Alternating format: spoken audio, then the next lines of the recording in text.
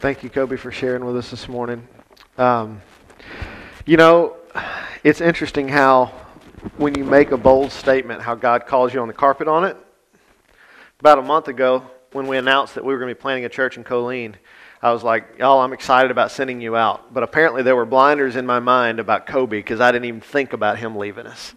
And so when he called me originally and told me what the Lord was doing in his life, I felt probably how you're feeling right now, okay? But I want you to know and hear me say, I am confident that Kobe is obeying the Lord. We as elders have been praying, and I'll share with you this briefly this morning, just a word that the Lord gave me, because we've been praying about this time of transition and the timing of it all. And they had asked if Kobe could begin there on the 18th, which means he'll have next Sunday with us. And then we're going to send him out next week, and that's how it's going to play out. And so I'm praying about that, and this is what the Lord said this morning. This is when one of my Tozer devotionals says, "There is a time to wait and a time to act. We sometimes confuse the two.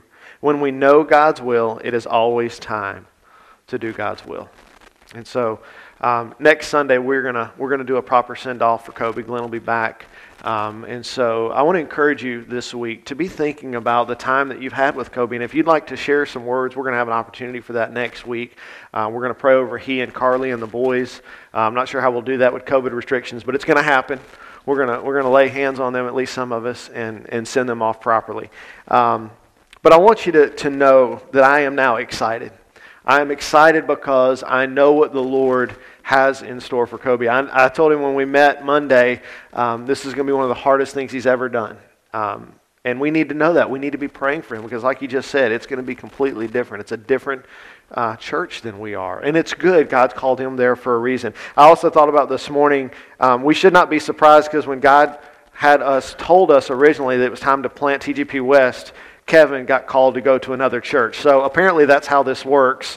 Just make a mental note because apparently that's what we need to do. Okay. So this morning, here's what I want us to do. We're going to celebrate with the Normans as we look at the Word this morning. God has given us a very specific word for today. Obviously, I was thinking about this week as we were preparing, but here's what I want you to think about this morning.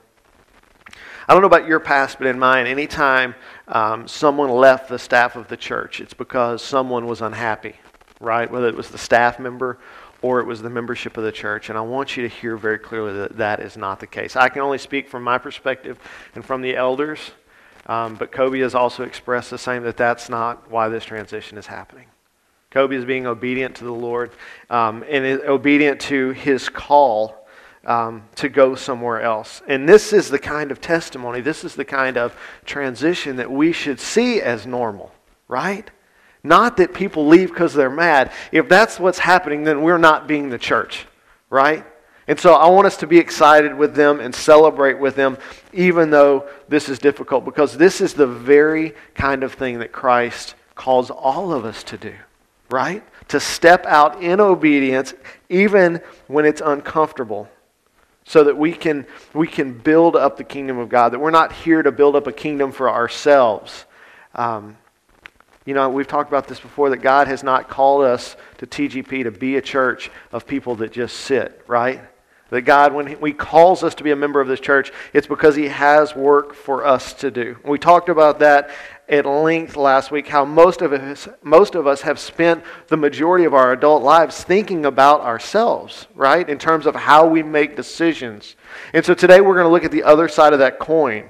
And we're going to think about how God is going to use us and how God is preparing us to invest in the lives of others, because that's what Kobe's call is about. This is not about a change of vocation. It's way bigger than that. It's God calling Kobe to invest in the lives of other people. And I want us to see that call for ourselves. Who is it that God's calling you to invest in? Because as believers, we're called first to be disciples, right? We know that. But then the second part of that call is to be disciple makers. But have you ever thought about what it means to be a disciple? Have you ever taken a moment to really dig in, to think about what does that mean for you personally in your life?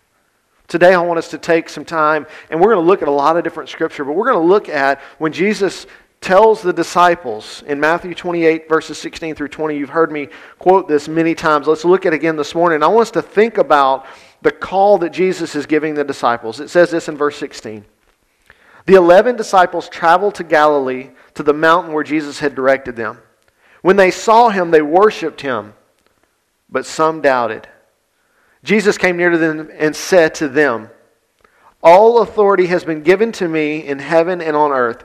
Go, therefore, and make disciples of all nations, baptizing them in the name of the Father and the Son and the Holy Spirit, teaching them to observe everything I have commanded you. And remember, I am with you always to the end of the age. I want to point out that there are 11 here, not 12. Right? And we know why there's not 12, and we'll get to that in a minute. But these 11 were committed followers of Jesus. They had seen him all the way to the cross, and not without failure. We're familiar with the gospel story that Peter denies Jesus. They all scatter with fear. But here they are, gathered back together. They obeyed Jesus and went to the mountain as he commanded. And notice that some are still doubting, is this really Jesus? But Jesus didn't pull them aside and say, because you're doubting, you are no longer qualified for this ministry that I'm calling you to. It says that Jesus said to all of them, he tells them to go and make disciples. But specifically, what that meant in this moment was to teach others all that Jesus had commanded them. Right? So all the things that they learned over the course of walking and following Jesus in 3 years of ministry, that is what they were called to go and to teach others. All the things that Jesus had taught them. And listen, I want you to hear me today. If you don't feel ready, if you have questions, if you're just unsure, it's okay. That does not disqualify you from ministry. God will use that uneasiness to grow you as you obey.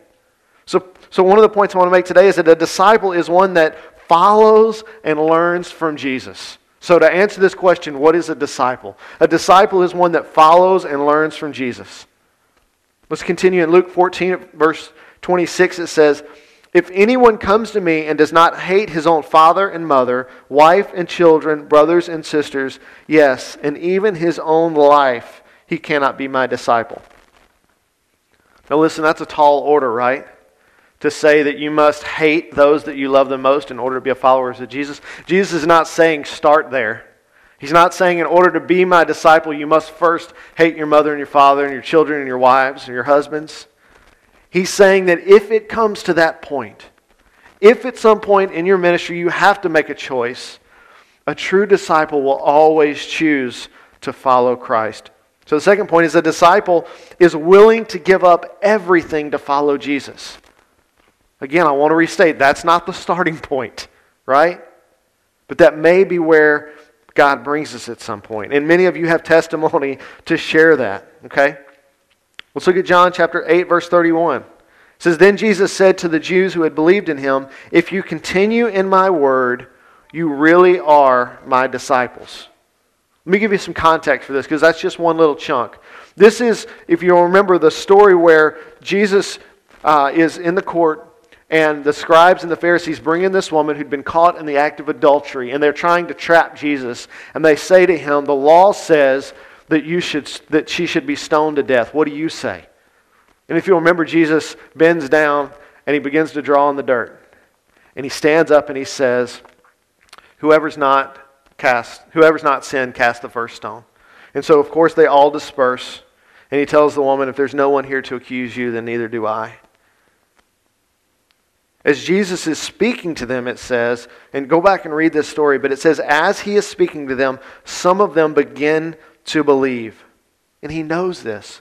And he tells those scribes and Pharisees who are beginning to believe, if they continue, quote, if you continue in my word, you really are my disciples. So a disciple is one that hears the word, but obeys the word as well. So a disciple is one that hears and obeys the word of Jesus. John chapter 13, verses 34 through 35. I give you a new command. Love one another just as I have loved you. You all are also to love one another. By this, everyone will know that you are my disciples if you love one another. In this story, Jesus is at the Last Supper. And I don't know if you've ever thought about this, but he had just served the 12 disciples. Judas was among that company, and Jesus knew what Judas was about to do. But he served him. He loved him. He served Judas knowing fully that Judas was about to go and betray him, and it was going to cost him his life, but he loved him anyway. So a disciple loves like Jesus even to death. Death to ourselves. In John chapter 15, verse 8, we've talked about this a lot at the gathering place. It says, "My Father is glorified by this, that you produce much fruit and prove to be my disciples." The proof of discipleship is the fruit. Not our good works, not our good intentions. Remember, Jesus has just explained this, John chapter 15. This is where we get the abiding cycle from, where Jesus says that I am the vine, you are the branch, and when you stay connected to me, when you abide in me, I will produce much fruit. Right? And so a disciple is one that abides, obeys, and subsequently produces fruit because of the obedience. We don't produce the fruit, Christ does. Acts chapter 6, verses 1 through 7. In those days, as the disciples were increasing in number, there arose a complaint by the Hellenistic Jews against the Hebraic Jews that their widows were being overlooked in the daily distribution. The 12 summoned the whole company of disciples and said, "It would not be right for us to give up preaching the word of God to wait on tables. Brothers and sisters, select from among you 7 men of good reputation, full of the Spirit and wisdom, whom we can appoint to this duty. But we will devote ourselves to prayer and the ministry of the word." This proposal pleased the whole company. So they chose Stephen, a man full of faith and the Holy Spirit, and Philip and Prochorus and Nicanor and Timon, and Parmenius and Nicholas, a convert from Antioch. They had to stand before the apostles, who prayed and laid their hands on them. So the word of God spread. The disciples in Jerusalem increased greatly in number, and a large group of priests became obedient in the faith. So the church is growing. There's needs that happen as you bring more people in, the needs increase. And listen, the church is growing not because they had a great growth strategy. We've talked about this passage a lot before too. The church is growing because these men and women are obeying what the Lord is saying to them. The church is growing because of the fruit of their obedience, right? As they grew, so did the needs. And the apostles told the church to choose some among them that would take care of those specific needs. And the result was that the church continued to grow. And so a disciple is one that fulfills their role in the body of Christ. A disciple is one that fulfills their role in the body of Christ. Listen, church, I want you to hear me say this. This is important. I believe that God's intention for our church, part of the vision that He is piecing together for me, I don't have the full picture yet, but part of the vision that He's piecing together for me is that we would be a church that disciples people. That we would not be a church who sits here and just takes in the word for ourselves and it stays within us. But that we would be obedient to the command of Christ to be a disciple, but to also make disciples. So I want us to be a church. God is calling us to be a church that disciples people with the expressed purpose of releasing them to go and make more disciples. This is the process that Kobe is in right now that he just described for us. He has spent 5 years being mentored by Glenn, being loved by a church. Loved in a way that he's never felt before from another church. To the point where God is saying He is ready to not just be a disciple anymore, but to go and make disciples. What does it mean to release others?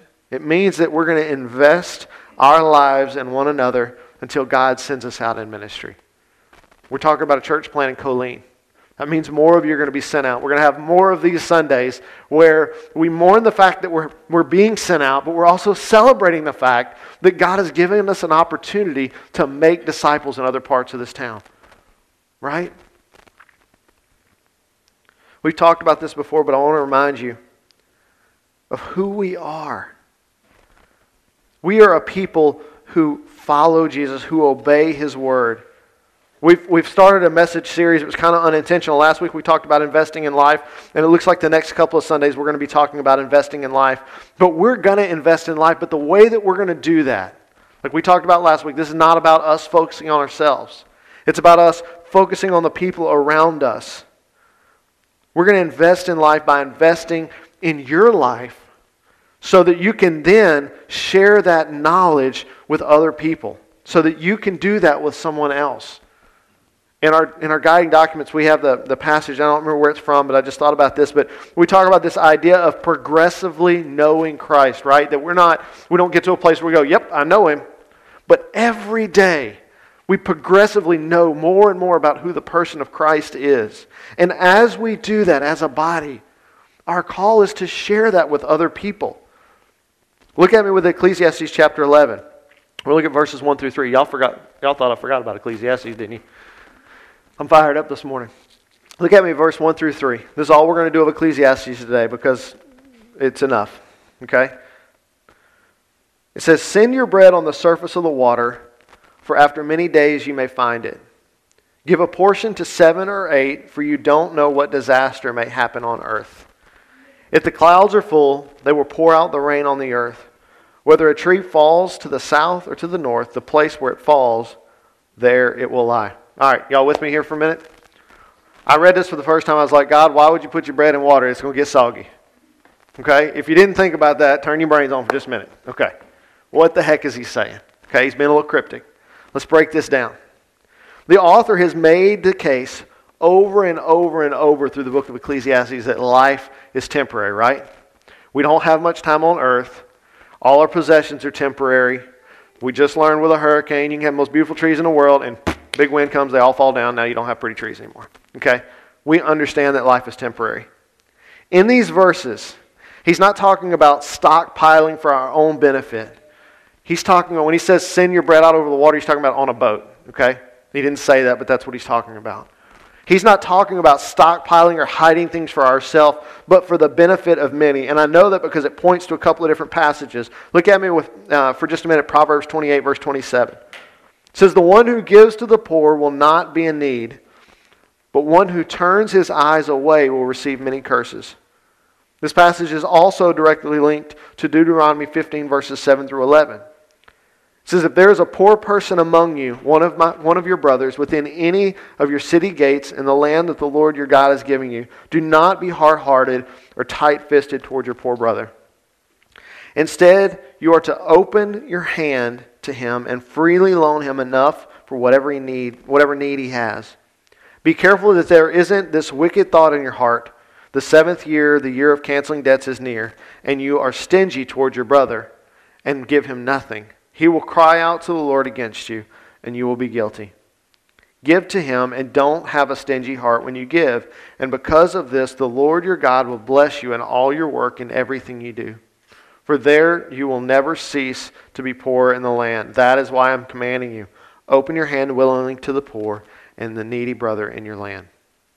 Listen, this whole idea that he's talking about, that God is trying to communicate to us, is that he is preparing us, but not for ourselves. This is not prosperity gospel. God's not talking about stockpiling up things so we all are real comfortable.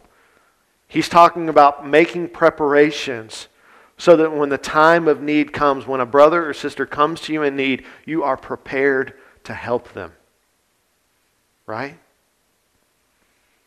So the one point I want to make out of this chunk today, and we're going to talk about it some more, is that we invest in life by preparing ourselves and our lives to serve others. I'm going to share some stories in a minute to help you understand what I'm trying to say, but we are preparing not for our own benefit so that when the time comes, we are able to help others as needed. Okay, and don't get confused here and think I've switched gears from talking about disciple making or what it means to be a disciple to now talking about something else. This is all connected. This is not the beginning of a to-do list. Going in the same direction as the rest of what God is saying today, we are preparing to obey Christ. When I talk about investing in life and making preparations, we are preparing to be disciple makers. That's the preparation God's calling us to. We're talking about living intentionally. We're talking about living specifically with other people in mind. That the choices that we make are about them. We're talking about living in a way that everything that we do, we're doing out of love for other people that God has put in our lives. I want to share a story of what that looks like. And look, don't hear this story and think, oh, Will's such a great guy. That's not the point. All we have to share is our own stories, right? So something happened last night, and I'm laying in the bed this morning, the alarm clock goes off, and immediately my mind goes to this. And I felt like it was a word from the Lord that I needed to share this story this morning, okay? This is a real-life example of something that happened last night. I have a neighbor that I grew up with, and when we were kids, we were really great friends. But over the course of our lives, we've grown apart, okay? However, I have felt a nudge for a long time from God to love this person well. As some of you know, yesterday was the opening day of squirrel season and bow season for deer. If you didn't know that, I'm sorry. The rest of us had fun without you. The kids and I spent most of the day yesterday hunting squirrels. And last night, right at sunset, this is a great mental picture for you, Saley and I had shot at a squirrel, and we saw it fall, but we couldn't find it anywhere. And it was the tie-breaking squirrel. Okay, the boys killed 4 in the morning, the girls had just killed 4. And if we get this 5th squirrel, the girls win. Okay, it was a big deal. Like, I climbed a hickory tree looking for a squirrel. That's how big I got the scars and stuff to prove it. Okay, so we're looking for this squirrel. I'm literally halfway up this hickory tree, and when I say I climbed a hickory tree, like the limbs on it were like this, like the kids were like, Dad, you should probably come down. Okay?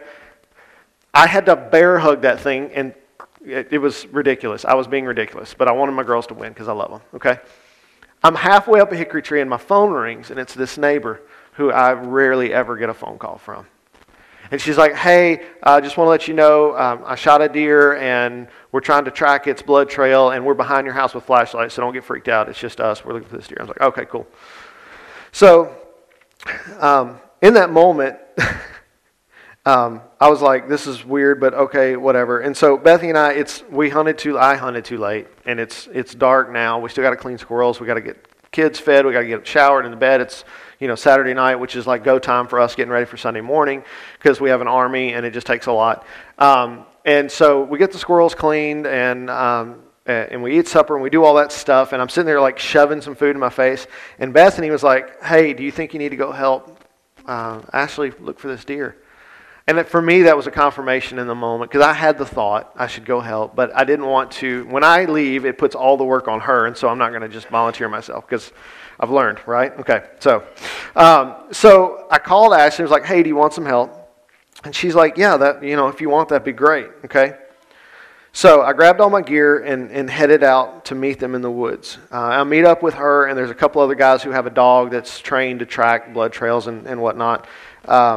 And so we're following this dog and these guys, and a couple of things happened that I want to point out. The first is, I'd been out there with them about 15 minutes, and we were all kind of separate from each other in the woods, like literally looking for drops of blood. If you're getting grossed out by this, I'm sorry. You live in Louisiana. And so we're trying to track this deer, and I get close to her, and I realize she's using the light on her cell phone, okay? Well, guess what I had in my pocket? Because I wasn't a Boy Scout I always wanted to be. I had an extra flashlight. I was like, oh, hey, you want a flashlight? She's like, oh, yeah, that's great. Okay, so, all right, God, I see what you're doing. Okay, I'm here for a reason. It's not just about me. So we tracked this deer all over the woods. I don't know how many miles we ended up going, but, this deer made this huge circle. Like, it even went back, like, almost by her deer stand and out into another part of the woods. And it's a thicket. And when I mean thicket, like, eventually we stopped following the guys and the dog because they were on their bellies crawling underneath briars trying to track this deer, and they were like, y'all just wait, we'll kind of figure it out where it goes. So we wait, and they're getting so far away we can barely hear them anymore, and we're right next to some railroad tracks that are by my house, and so I said, hey, why don't we go out to the railroad tracks, and we'll go the direction they were going, and we'll see if we can hear them. She says, okay, so we get up on the railroad tracks, and we kind of sit, and we wait, and we listen, and it's a long story of why we sat there for a little while, but her son is with her. Her son is the same age as my boys, and I don't know if, none of the people I've done this with recently are here, but on Wednesday nights when we're packing up, I love astronomy. All things space, I'm a nerd. If you didn't know that about me, now you know, okay?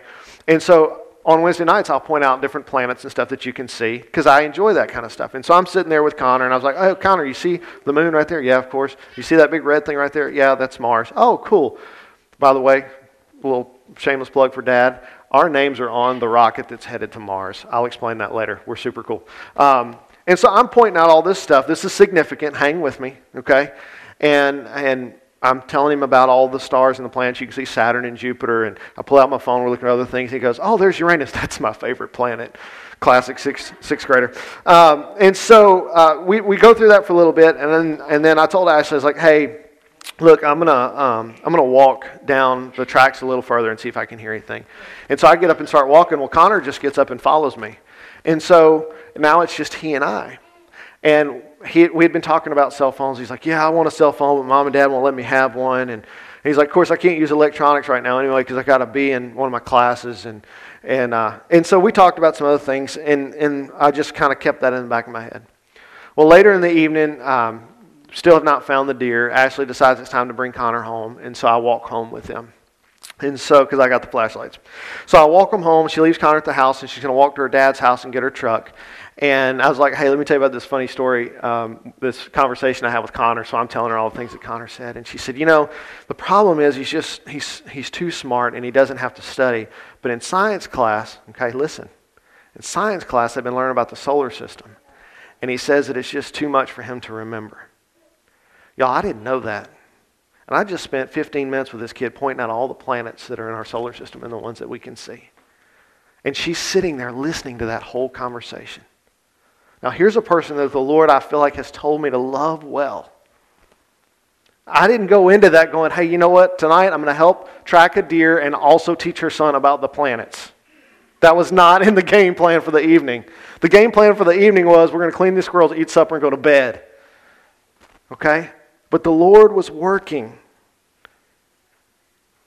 I don't know if she sees it yet, but she will. Okay?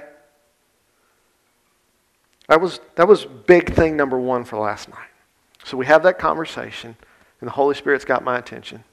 And as we're getting to the truck, she says, "Will, I really appreciate you helping me with this." She said, "I'm a single mom." And she said, "I don't just do this because I love to deer hunt." She said, "You know, it's hard being a single mom. Finances are always tight. And if I can kill a deer and put it in the freezer, that means I don't have to buy meat for a whole year." Okay? She's not begging. She's just telling me where she's at. So my act of just going and helping her look for this deer literally was helping to put food on the table for her and her kids for the next year. I didn't know that. I'm just helping track a deer because that's what we do, right? If you live in Grant Parish and somebody says, "We're tracking a deer," you go help track the deer. That's how life works. Here's the takeaway. Okay, there's a point to all of this. We're talking about living for others and making disciples. And that doesn't always look like what we think it's going to look like. When I talk about being a disciple and making disciples, you probably get visions of Sunday school nightmares rolling through your head, right? And memorizing plans and strategies, and here's how you're going to do it. And I'm saying that sometimes making a disciple means you go track a deer and talk to a kid about the stars, and that's it. I'm talking about just being yourself and being God's in the moment, sensitive to the Holy Spirit, and that's how disciples are made. It's not by making some big plan. And look, I'm not saying plans are bad. I'm saying that we put too much reliance on the plan and not enough on the Holy Spirit. That as we are being ourselves, as we are being a people that abide in Christ, that our commitment is to listen and to obey, the Lord produces the fruit, not us. I didn't plan last night, but obviously the Lord did. When Jesus says his yoke is easy and his burden is light, this is what he's talking about. Look, in my church past, when I would read that scripture that says my yoke is easy and my burden is light, and I feel the weight of people's judgment on me in the church I'm in, I didn't see the truth of that scripture. But like many of you, as I have learned to abide and to obey, I feel the freedom that Kobe's talking about. That just being God's and being ourselves and being God's is enough. Listen, if we live in a way that prepares us for service when God calls, we will be investing in lives. That's the way it's going to naturally work. If you'll bear with me, I'm going to bring this full circle with one last story. Y'all good with that? Okay. So, I guess it was Thursday night. Bethany reads to the girls every night before bed, the two little ones. She comes out, she's like, hey, I got to tell you about this book we just read. It's so good. And so I'm going to summarize that book for you. The story goes like this. There's a little girl who sits on her grandfather's knee in the evenings, and he tells her about all the places in the world that he's been, and they live by the sea. And so the little girl says to her grandfather, one day I'm going to go see the world, and then I'm going to come and live by the sea. And he says, that's wonderful, but there's a third thing you should do. Do something to make the world more beautiful. Okay? And so it says she brushed her teeth and went to bed, got up, ate her porridge, went to school, and one day she was all grown. She gets her first job, and she decides it's time to go and see the world. And so she does, and she travels all over the world, and in her last adventure, she hurts her back, and she decides it's time to go and buy the house by the sea. And so she does. She buys this house by the sea, and she scatters some seeds of these flowers called lupins at the base of the window. She gets very sick and has to stay in the bed for nearly a year. But she can see the lupins out in front of the window. And she thinks to herself, I still don't know what I'm going to do to make the world a more beautiful place.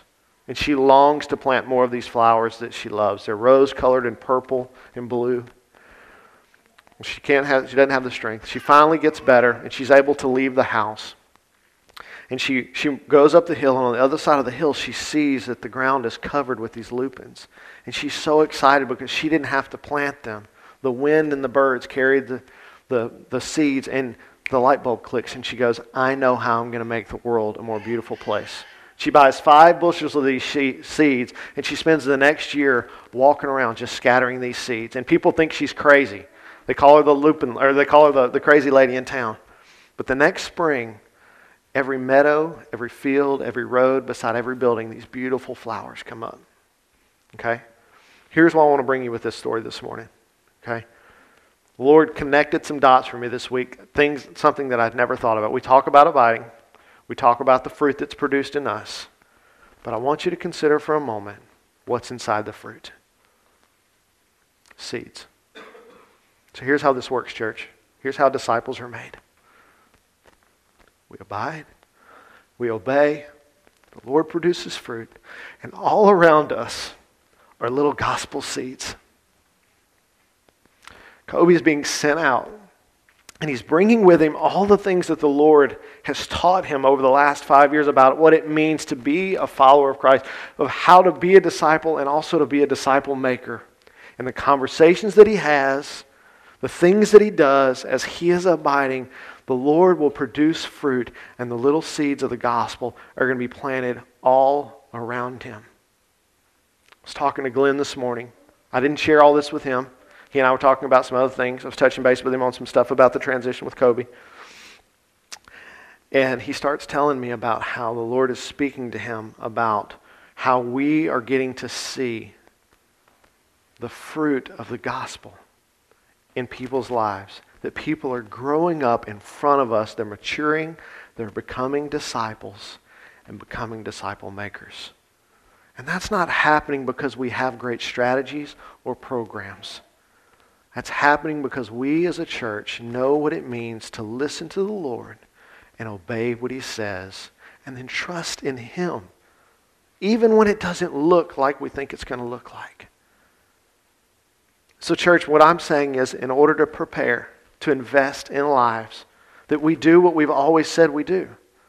We abide in Christ and we trust Him as we abide to produce the fruit. And then we get to sit back and look at the beauty of what God is doing in our lives as we see those gospel seeds grow in other people's lives, as they learn what it means to be a follower of Christ, to abide and to obey and see the fruit in their own lives.